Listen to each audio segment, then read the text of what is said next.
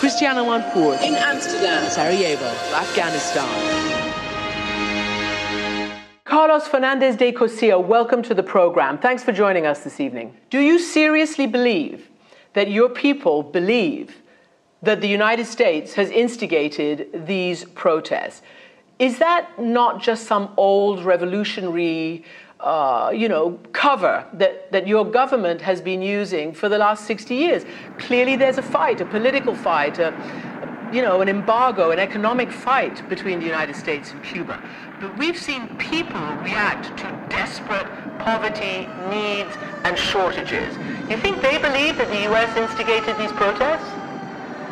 Christian, there's an evident operation of regime change led by the U.S. government today against Cuba. The embargo, I believe, most of the world thinks that it is a cruel and useless form of collective punishment, that it doesn't topple the regime and the privileged people, such as yourself, but it does topple the very right to life of the people there. I take exception with your personal attack that I'm a privileged person. You have no evidence to say so, and there's no evidence that anyone said to say that I'm a privileged person.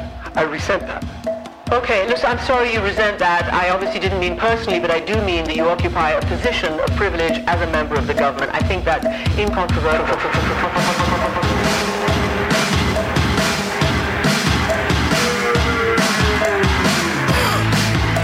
Speak about this sunshine. Speak about this sunshine. Speak about this sunshine.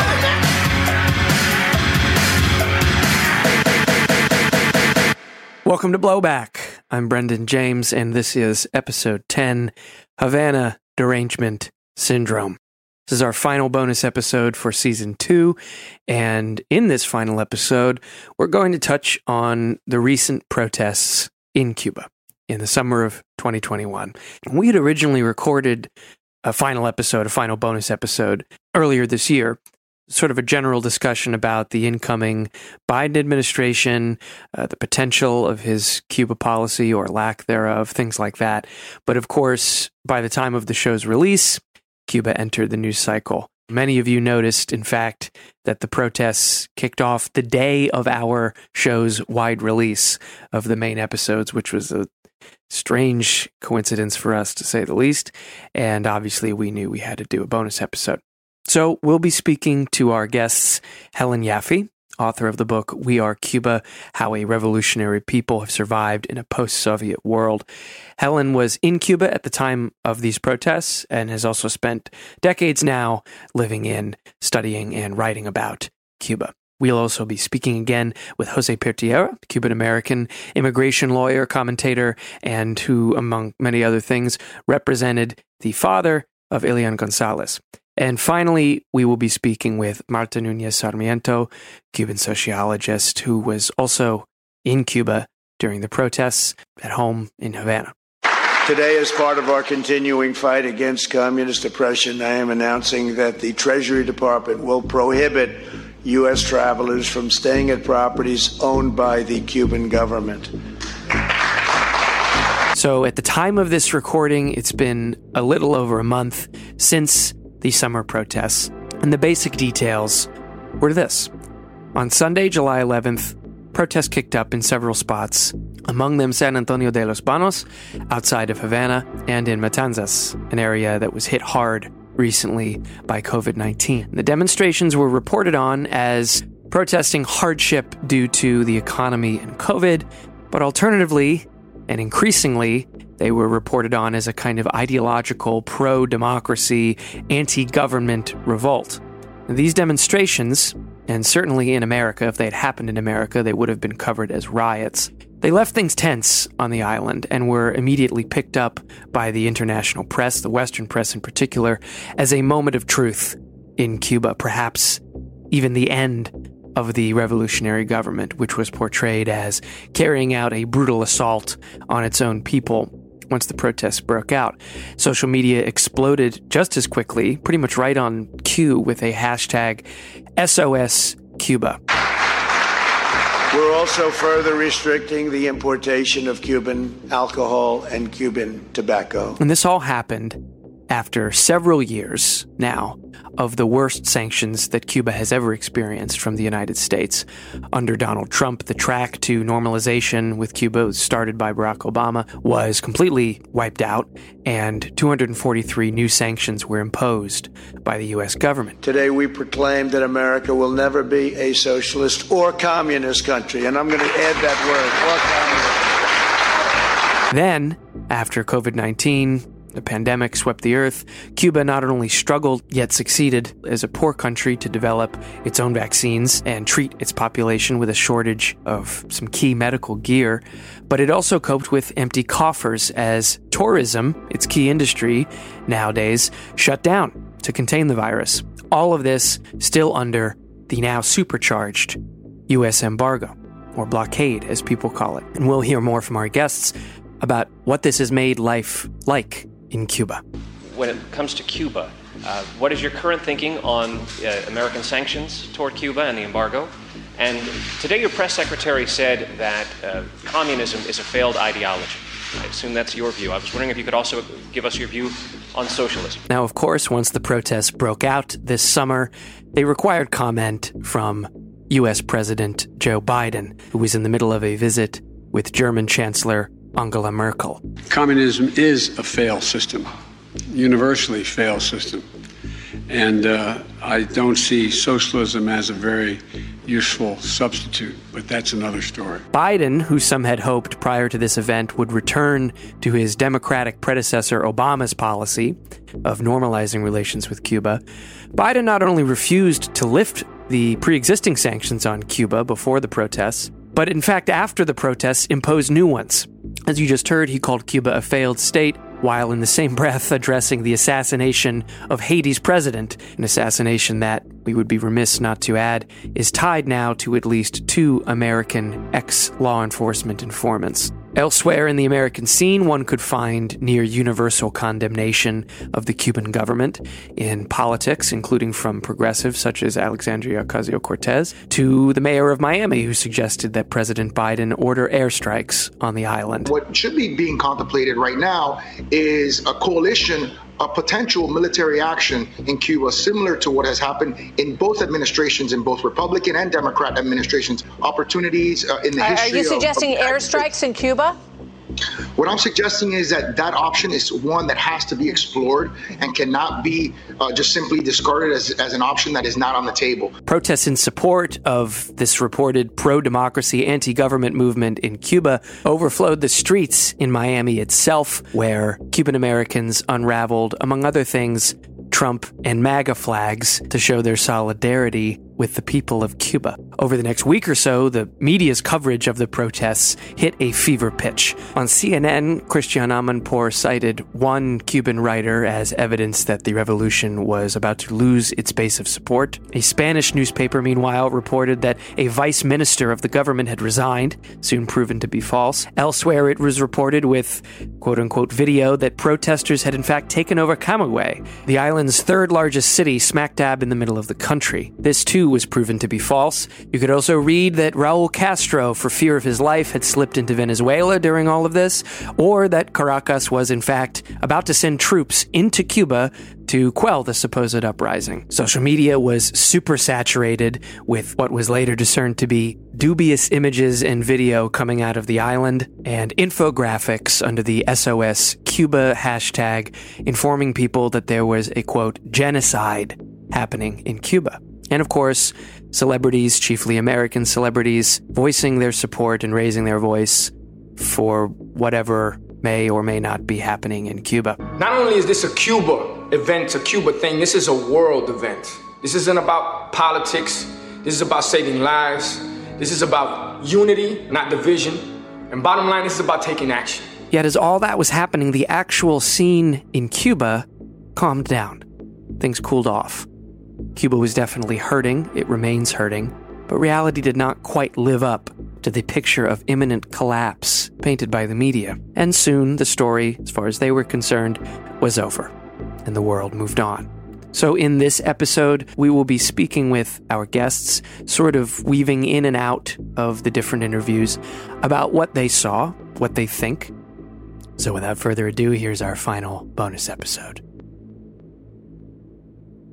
So, Marta, in the middle of July, what did you see going on? What did you hear going on? What was it like for you? Well, first of all, surprise, sadness, and also fear.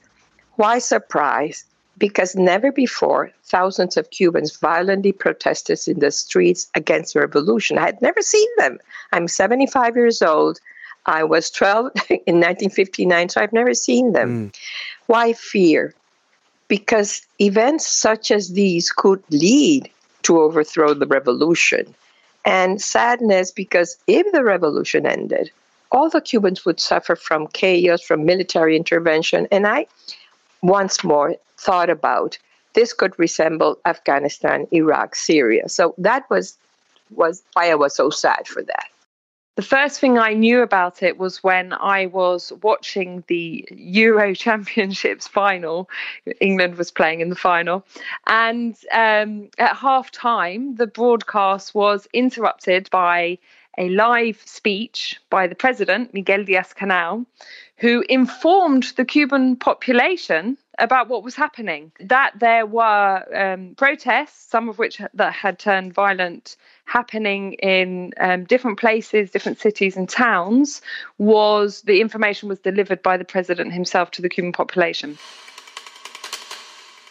The first thing is really important to point out is he said, we recognize the legitimate concerns and complaints of Cuban people, including protesters who have gone out.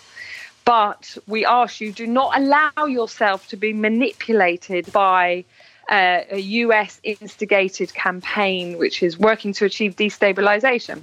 And then he ended with the sort of most impassioned speech I've seen him give so far and said the streets belong to the revolutionaries. And that was a signal. Following that, thousands of Cubans in towns and cities throughout the island went out with Cuban flags and went to demonstrate their support for the Cuban government and for socialism and for Miguel Díaz-Canel. Now, what I understood later, and I saw myself when I, subsequently accessed the internet, was that many of those images of thousands of Cubans on the street had been circulated as if these were anti-government protests. For example, there was one of the main Cuban-American politicians was speaking on one of, I think, Fox News or something, and in the background they put these images, but that, someone had blurred the slogans on the placards. So that was a conscious decision to manipulate the symbolism of those images. Now, saying that, I don't want to underplay the significance of the protests, because for Cuba, and that's a really important sort of prefix, for Cuba, they were quite shocking to see, hundreds of people out in the street chanting and some places turning violent. It was a shock. Why?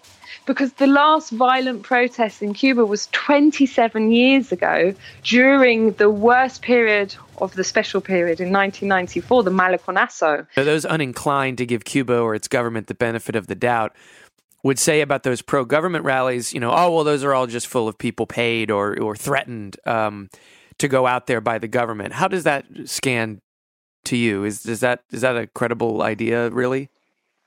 No, I think that's absolute nonsense, to be polite. I mean, I've been in Cuba, as you know, I've lived in Cuba on and off for, 27 years, and seen many of these protests. And they've always said that. They've always said that, 1 million people go out on May Day because they're forced to or they lose their jobs. It's absolute nonsense. That quantity of people, there's no one there registering, unless you go to the workplace to get the transport and the rest of it. But I actually have many friends who said, oh, you went to the protests, when I, put photos on social media and stuff. Right. And you're talking about the pro-government rallies. Yeah. They were like, no, we didn't go, because when they announced it the night before, so that's the quantity of people who were out the night before, they said attendance is restricted because of COVID. And I know plenty of people who wanted to be there but didn't go. So I'm quite sure if they had opened the gates and said, let's do a Primero de Mayo, 1st of May, there would have been much more significant numbers. I also know people who, before Miguel Díaz-Canel went on the television, had seen on social media the protests and fake or real images, and had immediately, without anyone calling them up, gone to their workplace. or gone to their place of study to be there, because that, these are the institutions through which Cubans mobilize. Afterwards, we knew that many people that went into the protest, when they were spontaneously went to the protest, really were protesting for things that in fact are happening in Cuba. But after they saw that they had other things like liberty and free press and human rights, that they ran away from them. So there were, let's say, I would divide the causes into two. First, the immediate causes of that Sunday, and the more structural long-term one. Among the immediate causes, yes, there were real things happening in Cuba, still are, like we are exhausted after 60 months suffering from all kinds of shortages, lack of food, of medicine, of toiletries. We have to stand in line 3 or 4 times a week. COVID infections and deaths soared since June due to the more aggressive virus strains, mainly the Delta strain. And immediately before July 11, in several cities where this happened, there were 3 to 6 hours of blackouts during several days. Some of these electrical failures all over Cuba happened with the very old thermoelectric stations. And there was a slow vaccination process going on. These were actual things happened, actual problems. The next day was more interesting for me because I had to travel quite a bit through Havana, where I stay, to get into the centres. A long journey, public transport and taxis, and went into the centre of Havana. And I have to say, it was completely calm. It was a tense calm, but it was completely calm.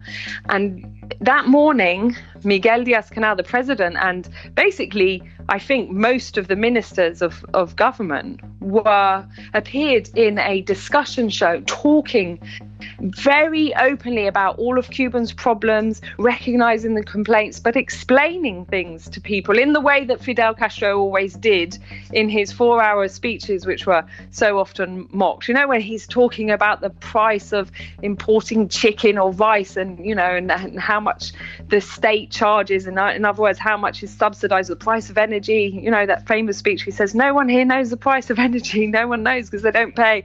So doing that sort of dissection of the problem. So in San Antonio, which may have been the first place where protests were sparked, or certainly where they became violent, the place where Miguel Díaz-Canel had been before he came onto the television and did his live information broadcast, that area had suffered energy blackouts for a couple of days.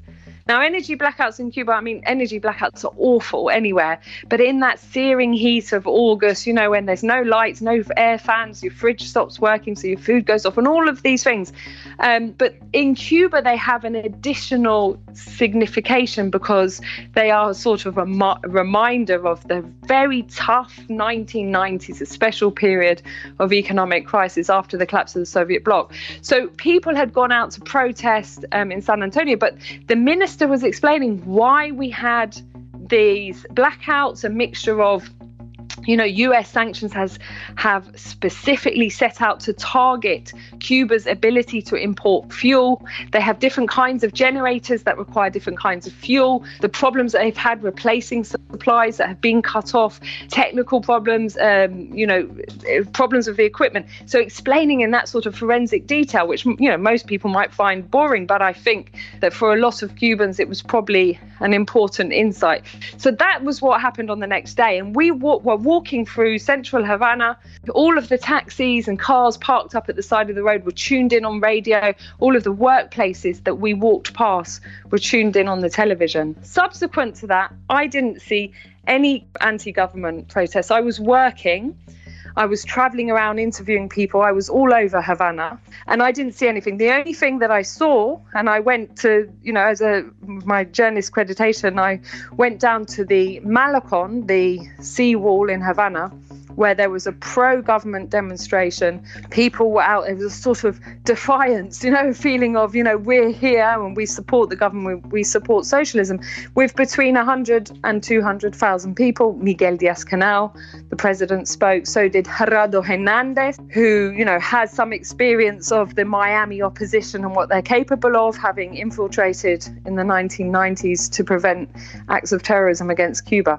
So subsequent to that, I know the next day a protest did take place, again on the outskirts of Havana. It turned violent.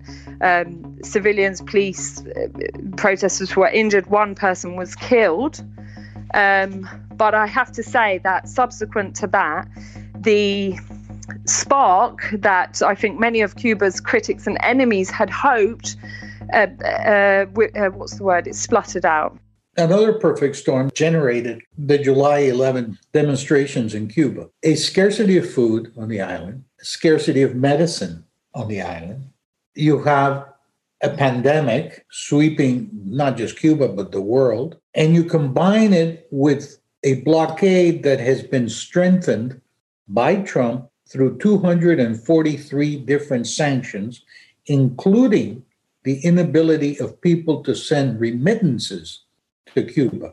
And you ask any country in the underdeveloped world, including, for example, Mexico, what remittances mean to those countries, and they mean a great deal. So you cut off remittances. The pandemic has forced Cuba to close its borders to tourism, so there's a scarcity of dollars coming into the island. The sanctions make it virtually impossible for Cuba to deposit dollars in international banks. All of these things combine to create a perfect storm.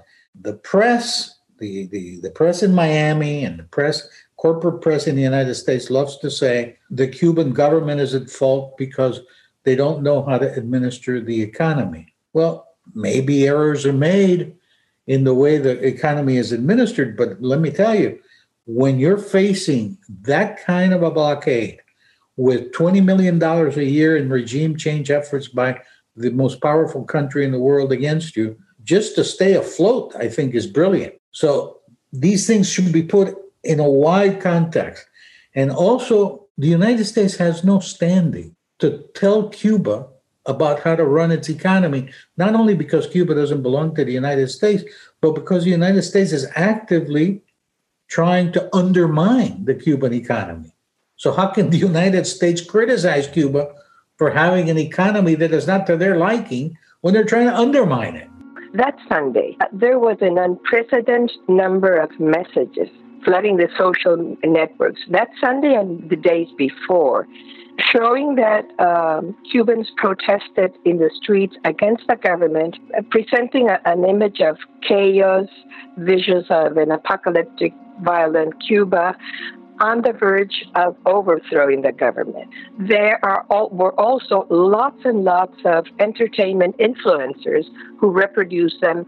Many of them are no longer talking about them, but at that time, during those days, they did. So even Brandon, Cubans living abroad, called family members and friends living here anxious for their safety that Sunday, July 11. I received those calls. My husband also received those calls. My friends too.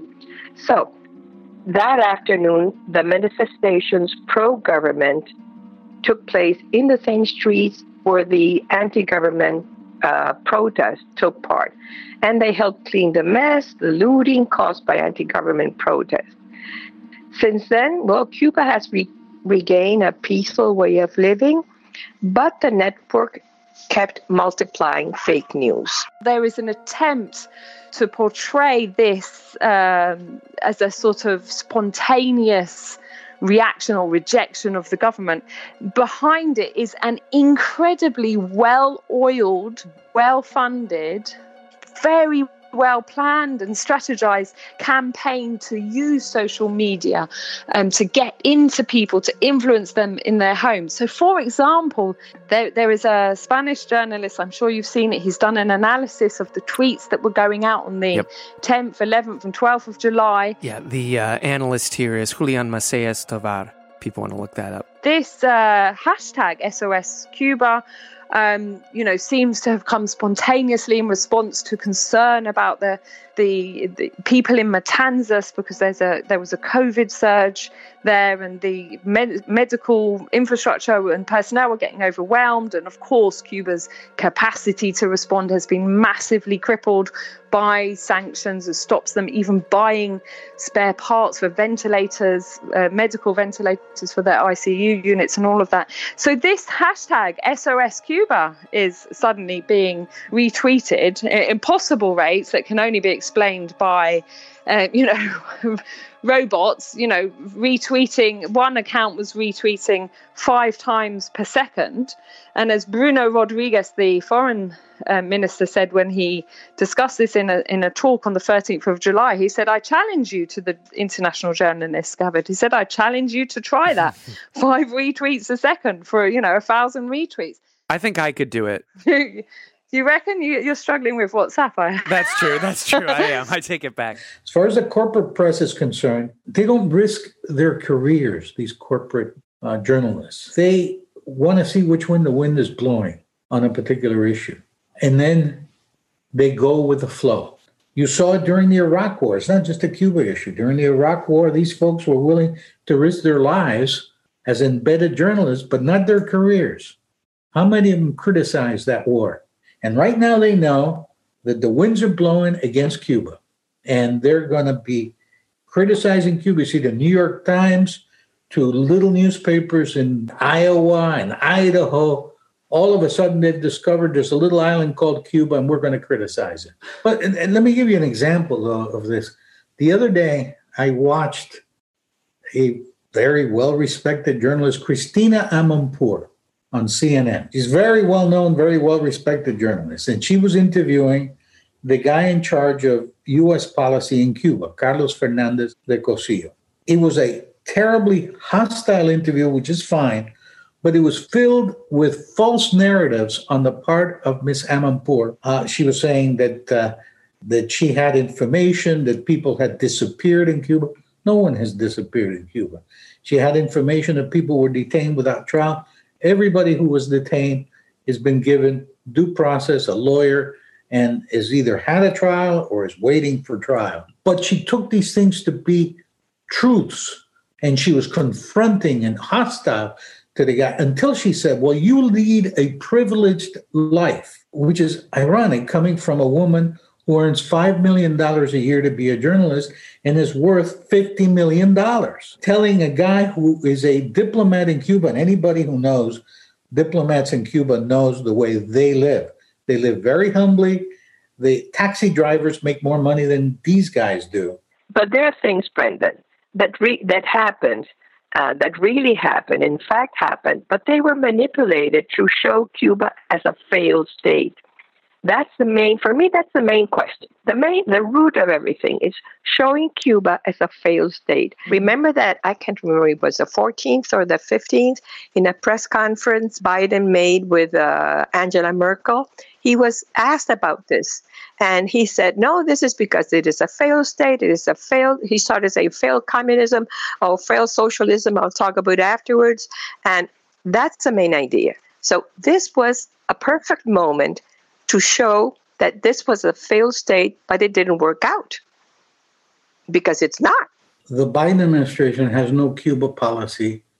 It has a Miami policy. Its policy is to prevent Republican legislatures from keeping their seats in the House, or to promote Democratic legislators who think the way they do against Cuba, to propel them into the House. They think they can play in Miami and in South Florida, but they can only play with an anti-Cuba agenda. Also, they seem to be obsessed with this notion that they can carry Florida and all of its electoral votes in the next presidential election. So what you're seeing is a Miami policy. It's geared entirely to Florida and against Cuba, but not because of anything Cuba is doing, but because of everything that's happening in Florida. You add to that $20 million a year in regime change programs, most of which stays in Miami to fund these anti-Cuban groups. It's an industry. To oppose Cuba in Miami, it's an industry. You can make a lot of money on it, and people do. And so you see folks organizing around this theme. Is social media lit up in Florida and throughout the United States among the Cuban American right wing, which is a lot. That combined with what happened in Cuba on July 11, and you have a perfect storm. This is a continuation of the dual track policy of the United States, which was articulated in that memorandum in 1960 by Lester Mallory. We need to squeeze Cuba to induce, hunger and suffering. Why? Because there's too much support for the government. Only through these mechanisms economic deterioration, can we make the people rise up to overthrow the government. So, what we've seen this is the contemporary version. Trump's 243 new actions, sanctions and measures to really eliminate all of Cuba's workarounds it's developed to try and get round the blockade, to make sure that food can still come in, that fuel can still come in, that it can still sell products to the international market and so on. And the result has been it has been effective. Life in Cuba is extremely difficult. Daily life. People are waking up at dawn. In the house that I stayed in, people were getting up sometimes at 3:30 in the morning to try and get to the front of a queue for a shop or a distribution centre where goods wouldn't come in till 10 or 11. How is this linked? Well, it's creating that context of social discontent and frustration. And it's real. People are exhausted because this has all been on top of COVID-19 pandemic, very strict social distancing, mask wearing, which is really awful in that heat and that humidity. Everywhere you go, you have to have a mask and so on. And also the closure of all these forums for networking, whether it's social, parties and fiestas, or whether it is the street meetings that happen of the local councils, your street committee and so on, workplace meetings. They've all been put on hold and cancelled. And lots of people are at home. They're working from home, or they're not at work, and young people are out of schools, or they're not, and universities, they've been sent home. And this creates a sort of vacuum in which social media has increased in its significance and as a key influencer of people's attitudes and thoughts, because they don't have those other collective forums to bounce off their neighbours or colleagues or peers and so on. The timing has worked really well for the opposition that has invested so much with so little product. After 60 years, millions, billions invested in creating an internal opposition with almost nothing to show for it. And this is, this was their first, the first spark, the first bit of, of fruits of their investment. The hypocrisy of U.S. policy towards Latin American countries, supporting those countries that are friends of the United States and vehemently opposing those who are against the United States, is nothing new. This has been happening since the U.S. started dealing with Latin America. Remember the famous words of Franklin Delano Roosevelt about Somoza the father. He may be a son of a bitch, but he's our son of a bitch. So, we support Somoza, and we don't support guys that are not, or countries that are not friendly to the United States. So you see a situation where Colombia, not only are people upset in Colombia about the pandemic and the economic inequality there, people in Colombia who take to the streets are being shot at by members of the armed forces in Colombia. And here, nobody says a word about it. And who were those Colombian forces trained by? They were trained by the United States government. And the assistant national security officer for Latin America is a guy named Juan Gonzalez, who calls himself Cartajuaneros in Cartagena, the city in Colombia, because he's Colombian origin. You read his posts, And he's praising Colombia to the hills, and he's attacking Cuba at every turn. So it's a U.S. policy advisor for Biden who seems more to be an advisor for the Colombian government than he does for the U.S. government. Now, during the last 32 years, from 1990 to today, we have been living in a constant crisis. It started by the fall of the Berlin Wall. It started by the disappearance of the Soviet Union, which became the Russian Federation. And it started by another strengthening of the blockade with the Habsburg Law of 1996. So we cannot forget that. We plunged in the 90s in the deepest crisis that I can remember. It's deeper. Believe me, Brendan, it's deeper than the one that we're living now. Right. We're living in something completely different. That was horrible. Now, because it impacted the living standards of all Cubans who had benefited from 30 years of upward social mobility. All of a sudden, 14 hours of blackouts in Havana. In other parts of Cuba, there was no electricity. And like that, we all went skinnier. We had to ride bicycles. We didn't have food at that time. Right. Cuba's achievements are widely acknowledged. Even the enemies acknowledge our achievements. But the main one for me is what I was talking about. There has been an upward social mobility of all Cubans, favoring the poorest and more discriminated back 62 years ago.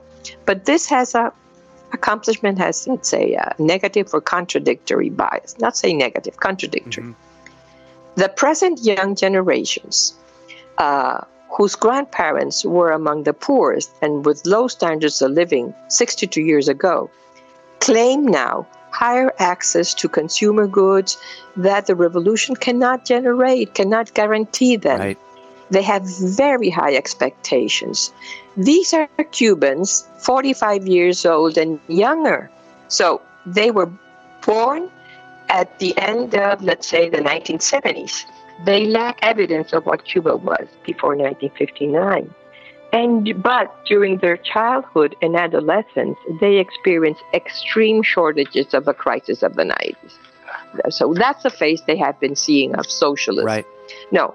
At the same time, parallel to this, since they were born, they enjoy the benefits of having access to education, healthcare, jobs, food, hygiene conditions, cultural activities, whatever, including computers and cell phones in the last 12 years. But at the same time, low salaries for their highly qualified workforce. Only at the beginning of 2021, the salaries for professionals and the salaries in general in the public sector were increased, which was something that didn't happen since 1980. Mm-hmm. So it's true that they were confronting low salaries for their highly qualified workforce. Few had access to hard currency linked to tourism, to joint ventures, and to remittances. And they suffered from the lack of housing when they wanted a house of their own to create a new family. They forget that they live in houses owned by their parents and that no one can evict them from them. That's ancient history. That's prehistory. Yeah. And they also seek for information through the digital networks full of messages elaborated out of Cuba. The same goes with the entertainment program. So they sort of live in a media cocoon, in a bubble that has nothing to do with the real Cuba. So summarizing the context giving way to the July 11 events, first, Cuba is going to the latest socialist experiment. I'm talking about the structural, the long-term ones, causes, with 75% of Cubans born after 1959, plus a younger generation born at the end of the 70s, and suffering from the contemporary version of the blockade, that I would say a contemporary version of the Monroe Doctrine.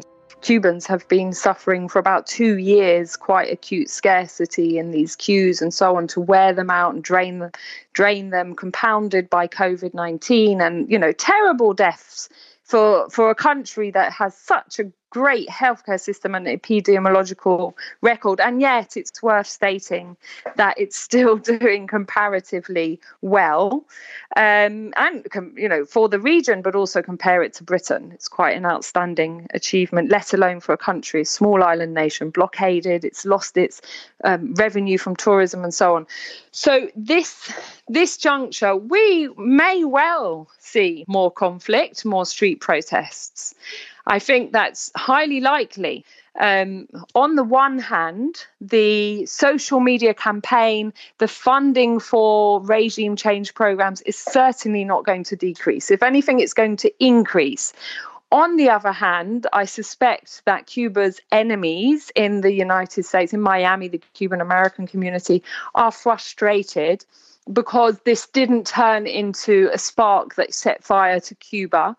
It has dissipated. And the other point is that in some ways it was quite useful for the Cuban government and Cuban society in general, because it has forced them to address accumulated problems, socioeconomic and political problems that, they were aware of to a degree, perhaps not to such an extent. And what you will see, and I know this from discussions I've had with people, is the same pattern that I have outlined in the book, right? This capacity that the Cuban Revolution has to rejuvenate in the sense of finding new creative solutions to new problems. And so they will be addressing what is going on in those marginalized communities where people are outside work and outside education. They will be strengthening the political institutions. They will be reopening the forums for debate, discussion. I mean, they have some big political consultations coming up. They're going to have discussions about the family law and other issues that were raised in the process of approving a new constitution. So Cuban socialism goes on. The institutions will be rejuvenating and reassessing. I think there's been some very critical assessments of the work that, shall we say, hasn't been being done. And we'll see. I mean, I have no doubt that the Cuban Revolution remains resilient.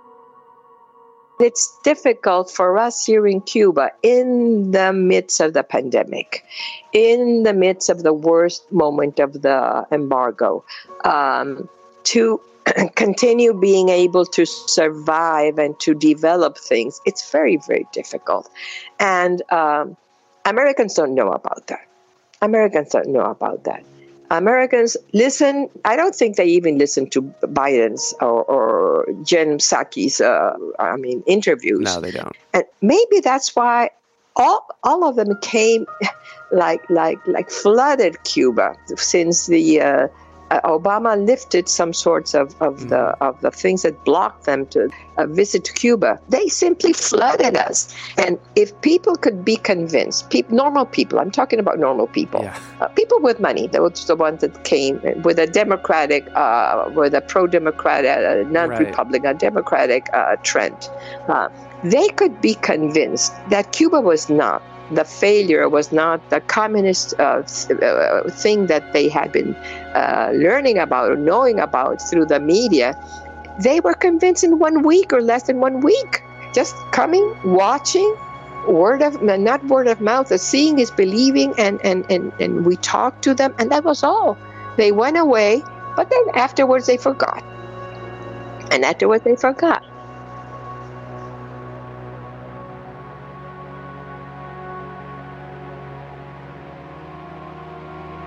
All right, we'd like to thank our guests, Marta, Helen, and Jose on this episode, and the rest of our guests for the entire season. We'd also like to thank you for listening. If you're interested in our sources, we get a lot of people asking for reading lists and the like.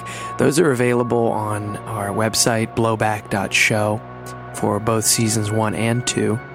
And a reminder for those who have asked for the music to the show, the Blowback soundtrack for season 2, it's out now on Spotify and Apple, etc. Thank you to those who have listened. It's been doing well. So that's it. This is the actual last episode, season 2. So on behalf of Noah and myself, thanks again for listening, and we'll see you next time. Adios.